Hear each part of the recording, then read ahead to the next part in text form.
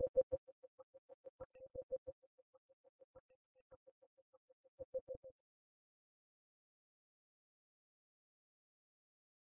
we're in a series, and we're looking at the Apostles' Creed.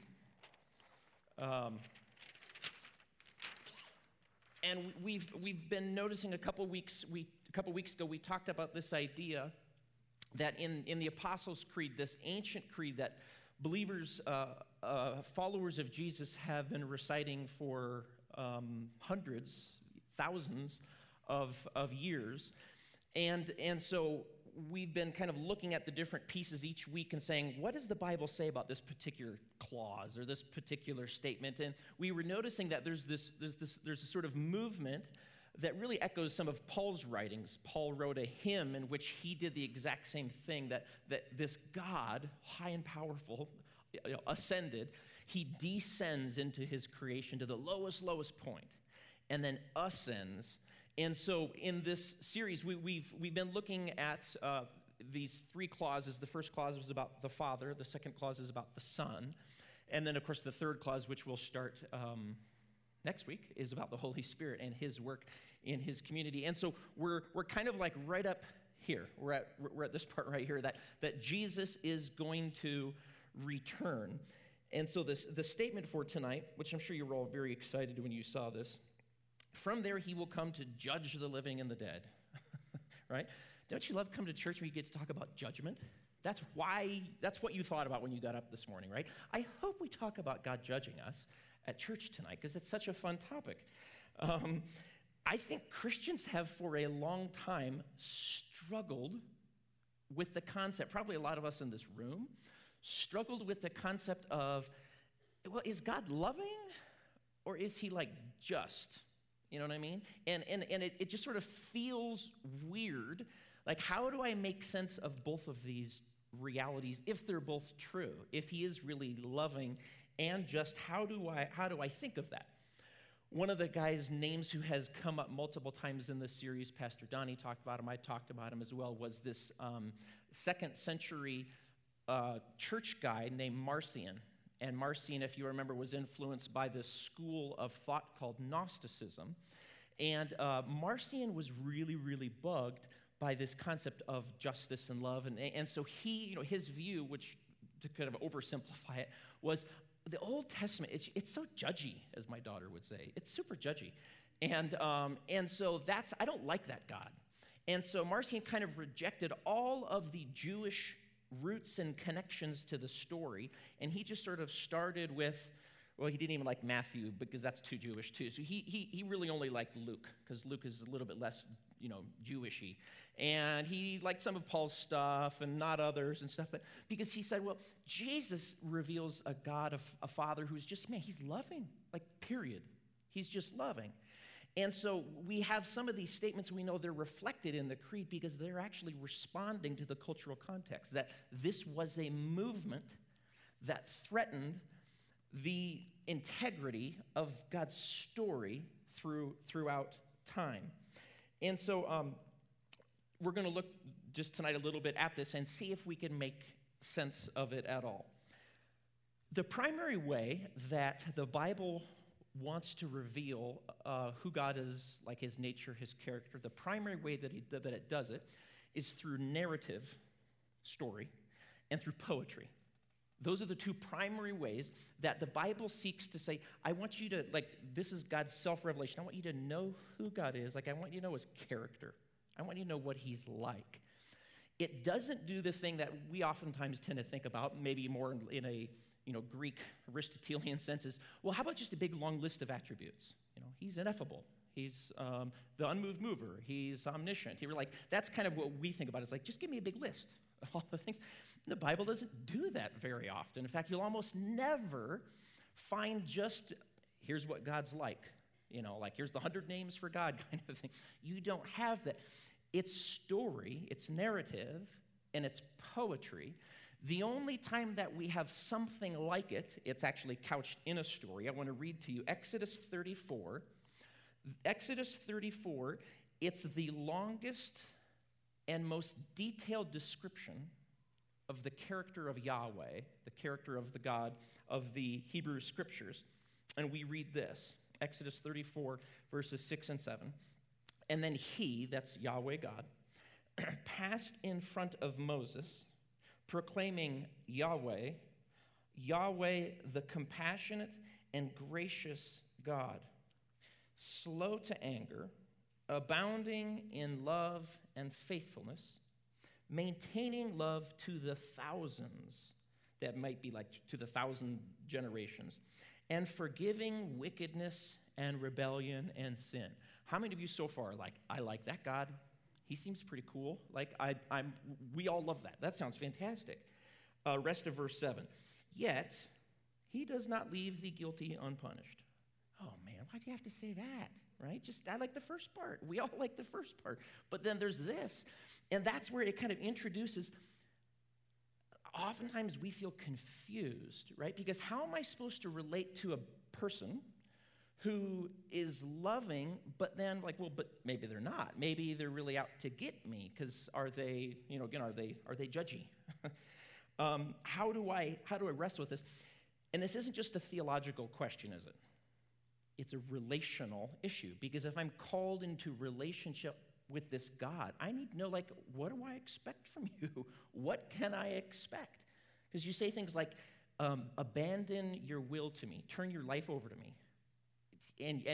But can I really trust you? Like, what kind of God are you? So these are the kinds of questions that I think we oftentimes have. Let me put up for you 2 words that I think kind of get at the issue. Can you read those from where you are? Justice, right? We could use other words as well, but we'll use that one for tonight. Justice and then love. So God's justice, but then also God's loving.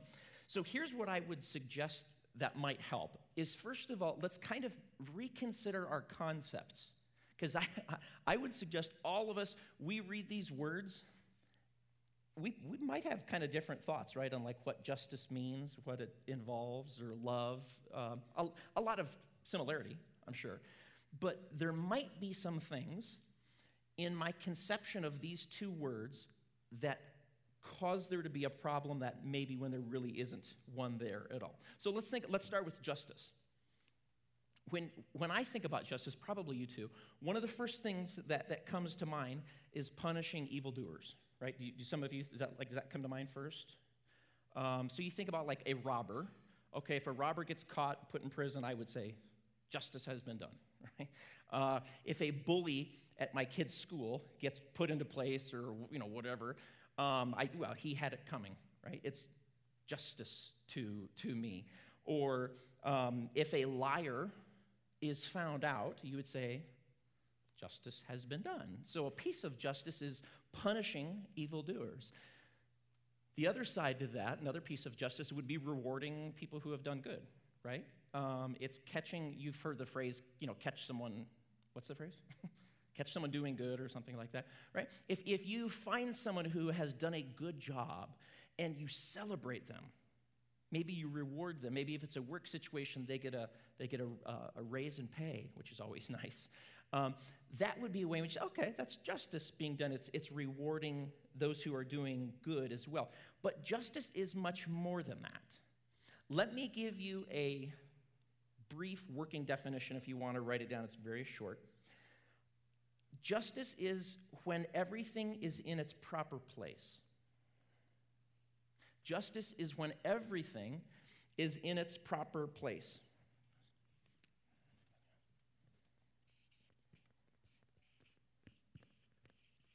Think for a second about the relationship of these 2 words, justice and adjust. When you adjust something, adjusting things to their proper place, their proper size, their proper function is a sort of justice, right? Today, when I was typing on my notes, I looked up to the top of my computer screen and there was a word that says justify. You know what happens when you click justify to a paragraph? I kind of checked it. I thought, I think I know what happens, but I'll try it just to. It makes it so that both on the left and the right, there's no like hanging words. It's all straight and everything is in its right place. Do you know what I mean by that? that's this concept of adjusting things. There's no ragged edge. Justice is when no one oppresses another person. Justice is when we all show mutual respect for each other. Justice is when life and freedom and peace are affirmed. So think about a just ruler. Think about this quality, not just abstractly, but in a person, an individual, okay? A just ruler doesn't just punish evildoers, and they don't just reward the good people, right, who've been doing good things. They protect the weak so that no one's oppressed, no one is taken advantage of or exploited. So they not only make sure that people obey the laws, they make sure the laws are just, right? You want to make sure that the laws don't unfairly punish weak people, or that they don't unfairly favor powerful people, right? So here's my question. A thick, robust concept of justice, does that involve the care for the one that the justice is being done to? Yeah. This kind of justice, if you really think about justice, it's not only contrary to love, justice is actually a form of love. If I'm the ruler, I will administer justly because I love you, because I seek your well-being. Does that make sense? See, so you realize, oh man, it's not just that it's like opposed to love. Justice actually doesn't work without love. You can't have true justice without love. So what about this word? What do we think about? Love is not simply allowing others to do whatever they want. Like, let's say they harm you, they do something, and then you say, yeah, no worries, no big deal. It's not a big deal. Here's what I would suggest. This might sound crazy at first, but let me tease it out. When you say, that's all right, what you did to me doesn't matter, is like saying, that's all right, you don't matter. Here's what I mean. There's an ancient question in ethical dialogue, and it goes something like this. And think about this. Try to answer this for yourself. Which is worse for you? The evil you do or the evil that's done to you? Probably your first thought is, well, of course it's the evil that's done to me. Well, consider this. The evil that's done to you cannot destroy your soul. Can it? It can affect your body, might harm you, might affect your mind. The evil you do affects your soul. So now ask the question again. Which is worse, the evil you do or the evil that's done to you? So if you do evil and someone just says, it's all right, it doesn't matter, that's the same as saying, it's all right, you don't matter. Because see, the evil you do corrodes your soul. The evil I do corrodes my soul. So love is being concerned with the actions of the beloved. If you were a parent, you're like, yeah, no duh, right? Those of you who are parents, how important is it to you that your child is a truth teller? Probably pretty important, right? Why? Just because you don't want them to get in trouble at school? No. Because you know that they're becoming a certain kind of person by every decision they make, aren't they? They're becoming a kind of person. That's why you care that they are a truth teller. That's why you care that they behave a certain way, because you love them. A father who allows his daughter to just do whatever she pleases and tells her that's okay is not a very good father. So do you see that true love, like thick, robust true love, ultimately involves and coincides with justice? Do you see that? You can't have true love without justice. So all of a sudden, these two concepts that feel like there's this big red line in between them, all of a sudden you go, man, these are like sort of the same animal, right? I mean, they're like intertwined things. Do you see that? Are you seeing that? So it is to remind us of this, that the creed ends by saying that Jesus is the one who will be our judge. Jesus, this loving being, is going to be the one who will actually be our judge. Justo Gonzalez, a historian who I've mentioned a couple times in this series, he has this great line where he says this: "Ours is a God of such love that it is perfect justice, and of such justice that it is perfect love." I love the way he put that. He's saying these two things, neither one of these things can exist without the other's existence. Now, we're going to read John 5:22. It'll be on the screens in a second. Before we do, let me set it up for you. This is a passage where Jesus is going to assert this very thing about who he is. So, and at the top of your bulletin, I gave 8 or 9, 10 different verses that are relevant to this topic on Jesus being the judge. And this is just one of them. You can go back and look at a lot more there.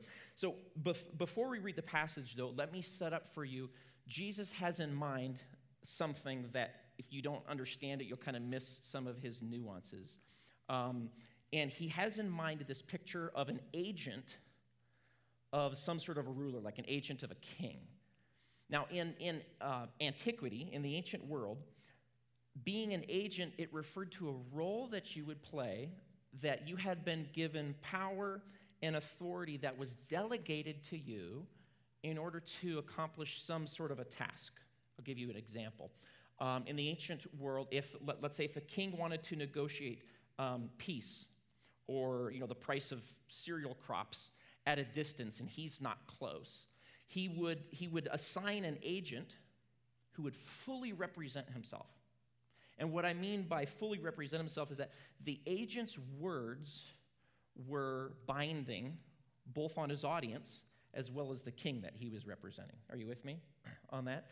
So obviously it's really important who your agent is, because whatever he signs you up for, you got to fulfill it, okay? You get that idea?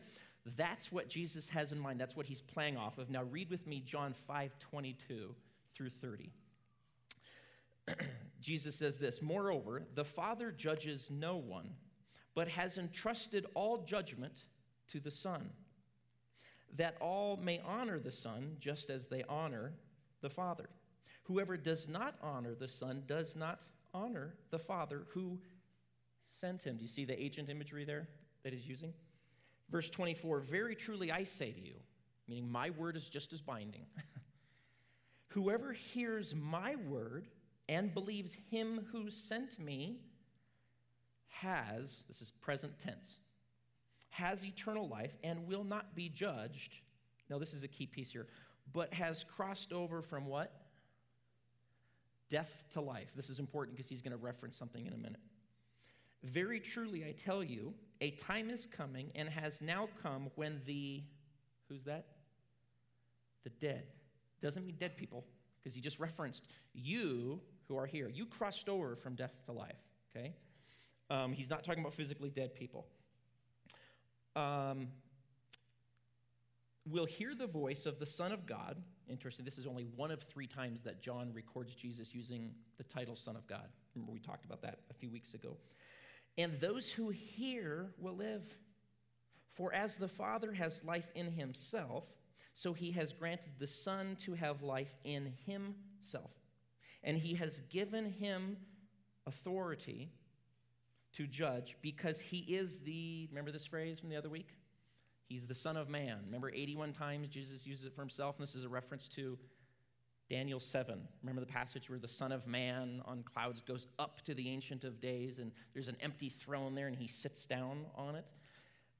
So he's alluding to that again. Verse 28, "Do not be amazed at this, for a time is coming when all who are in their graves," now he is talking about people who have actually died, "will hear his voice and come out.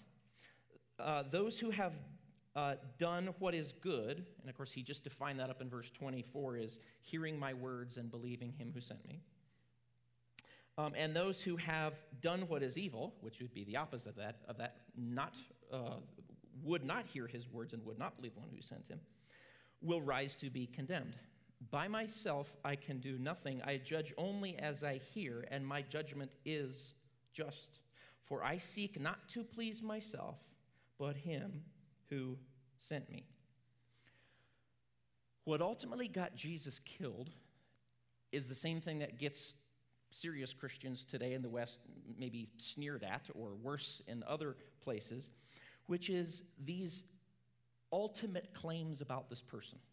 Like highly exalted claims about this Jesus character. Not just saying he's a good guy, even a wise man or a good teacher or any of that sort of thing, but ultimate claims. And if you read the chapters before this section right here in John, Jesus has been making these crazy claims like, I'm the bread of life. I'm the living water. I can forgive sins. Like ultimate claims about who he was here. And in this passage, Jesus is expanding his divine claim. He's expanding it. Just before this passage, right, like literally the verse before, he's accused of breaking the Sabbath, and he says, I'm Lord of the Sabbath. Wait a minute, who established the Sabbath? Yahweh established the Sabbath. What do you mean you're Lord of the Sabbath? Like, so you get these radical ultimate claims are so huge. But what Jesus is saying is that because of who he is, Jesus can do what God does. One commentator points this out, which I thought was interesting. He says, note how in verse 31, Jesus no longer speaks in the abstract, but rather speaks in first-person I pronouns, like repeatedly. He does it like 6-7 times in one sentence, because he's trying to get you to see this is emphatic speech. Don't misunderstand me. I do not want to be vague here at all.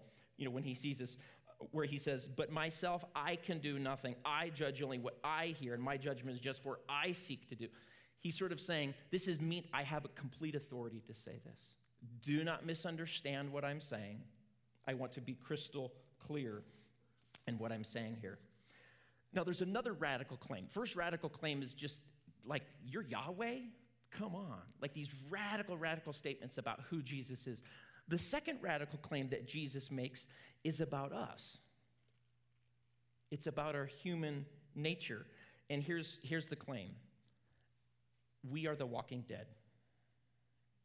How many of you like zombie movies? I've got a couple weirdos in my house who like enjoy like video games and movies with zombie. I mean, anything a zombie, they're like, oh, this is awesome.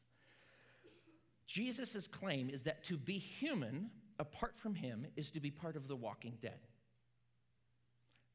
Let's go back and read the passage. John 5:24. Very truly I tell you, whoever hears my word and believes him who sent me has eternal life and will not be judged because he has, again, what? Yeah, you've crossed over from the walking dead to actually having life. Very truly I tell you, a time is coming and has now come when the dead, that's the walking dead, will hear the voice of the Son of God, and those who hear him will live. How is that? Because they don't have life. Well, here's how. For as the Father has life in himself, so he has granted the Son also to have life in himself. See, Jesus understands, and this is what's kind of wild as we think about judgment. Jesus understands that eternal life and eternal death have already started. Jesus understands that every single one of us is on a trajectory.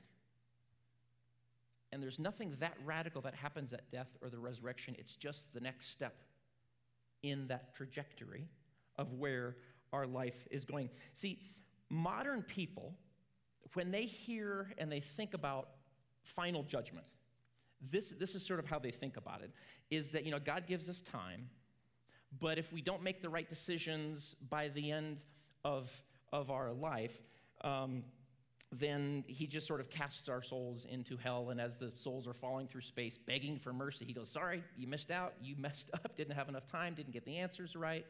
That's sort of the way that the modern world tends to think of final judgment. What's wrong with that? Well, it completely misunderstands the nature of evil.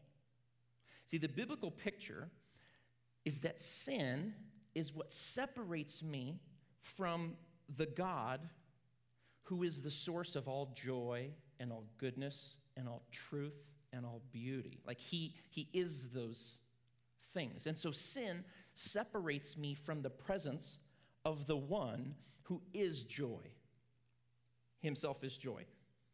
And so because we were originally created for God's immediate presence, it's only before the face of God that I can really thrive. It's only before the face of God that I can reach my ultimate potential as a created being. So to lose his presence totally, well, that's just hell. To lose the presence of the one who is joy and is goodness and is all these things is simply hell. So Jesus is saying here that your life is either oriented around your will or your life is oriented around God's will. You either want your will to be done, meaning captain of your own destiny, or you want his will to be done. But your eternal trajectory, it's already started. You're either among the walking dead, or you're of this other group who have received a foreign life source, which has changed the trajectory of where you are walking. So you're either among the walking dead, or you're among those who, like verse 25 and verse 26, have said yes to the voice of the one who has life in and of himself and has infused you with that foreign life source. Listen to some other words of Jesus in Matthew's gospel. This isn't on the screen, but this is one of the ones that's up on the top of the bulletin there. Matthew 25:31. Jesus says this, and listen carefully to what he says, especially at the end. He says, when the Son of Man comes in his glory and all the angels with him, he will sit on his glorious throne. Remember, that's Daniel 7 language. All the nations will be gathered before him, and he will separate the people one from another as a shepherd separates the sheep from the goats. He will put the sheep on his right and the goats on his left. Now, there's nothing unique about sheep and goats. Like some people are going to pose like there's nothing bad about a goat or anything like that. He's simply saying, I'm going to observe who is a sheep and who is a goat. But here's the point. You're not going to become a sheep once you die or at the resurrection. You're not going to become a goat once you die or at the resurrection. The final judgment will simply be Jesus placing already goats here and placing already sheep there because their trajectory started long ago. There's nothing that's happened. This is just the next step of their trajectory. And those who want and have wanted God will get him. And those who want and have wanted their own wills will get just that, to the exclusion of God, who is the source of joy and beauty and goodness. See, that's what we're affirming when we recite from there, from this place, Daniel 7, from there, Jesus will return, and he will set everything in its place. Everything will be properly placed in the universe. From there, he will come to judge the living and the dead. Now, do you remember that verse we read at the very beginning in Exodus? It's this sort of like list of things, of different qualities of Yahweh.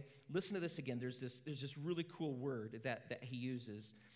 Exodus 34, verse 6. It says this, and he, Yahweh, passed in front of Moses, proclaiming, Yahweh, Yahweh, the compassionate and gracious God, slow to anger, abounding in love and faithfulness, maintaining love to the thousands, and what's the word? Next word there? Forgiving. It's kind of a cool word. I know you all want to pronounce this as NASA. It's not NASA. NASA.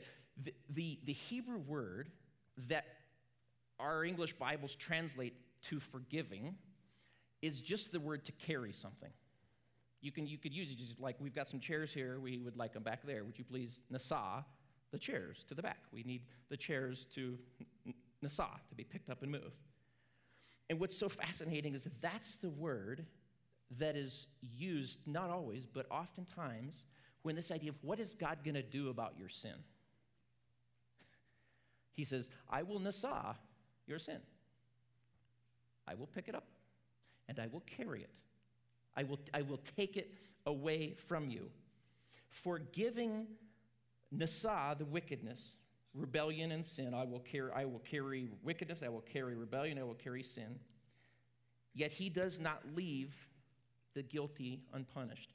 There's this constant offer. You know that guilt you have from your sin? It's real. It's very real. And I'm not going to say it's not that big of a deal because it's corroding your soul, and I love you. But I would love to nasa the guilt of your sin.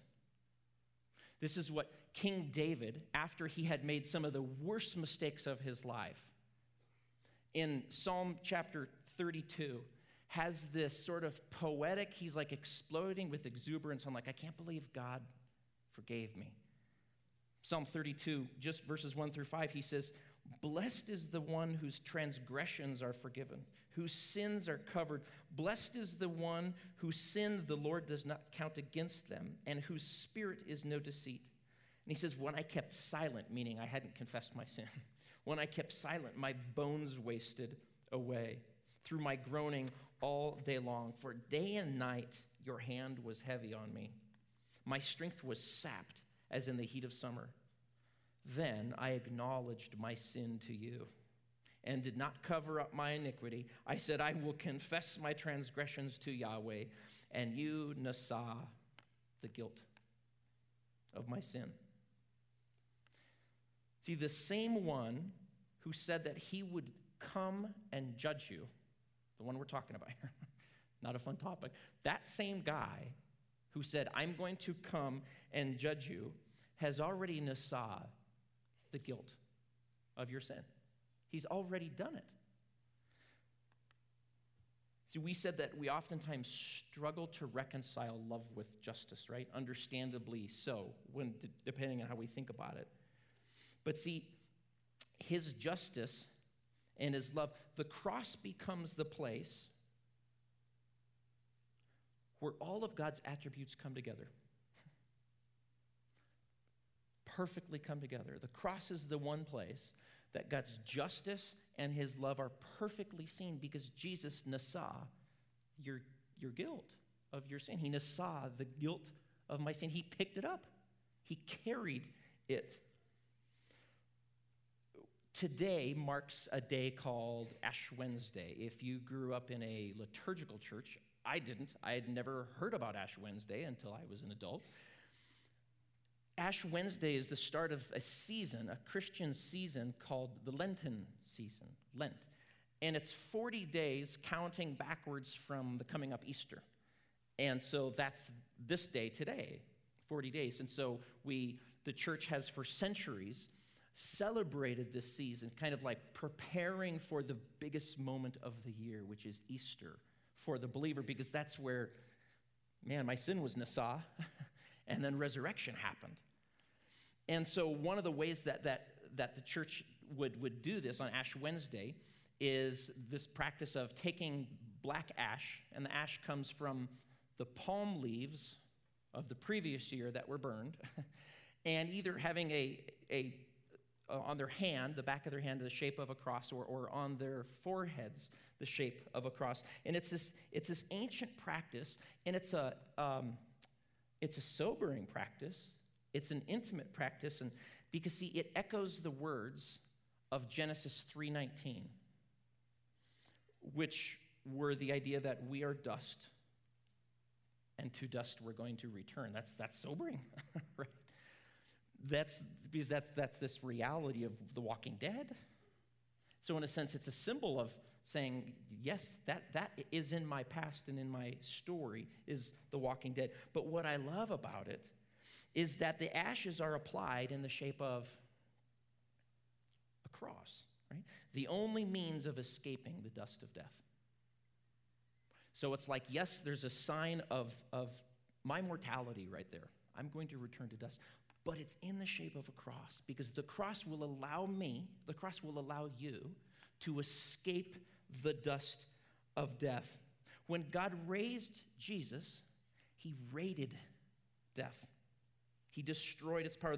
Jesus' resurrection marks the death of death, giving us hope that we're no longer the walking dead. That is our consolation. That is our hope. And I would suggest it is the only hope. It is the absolute only hope that we have.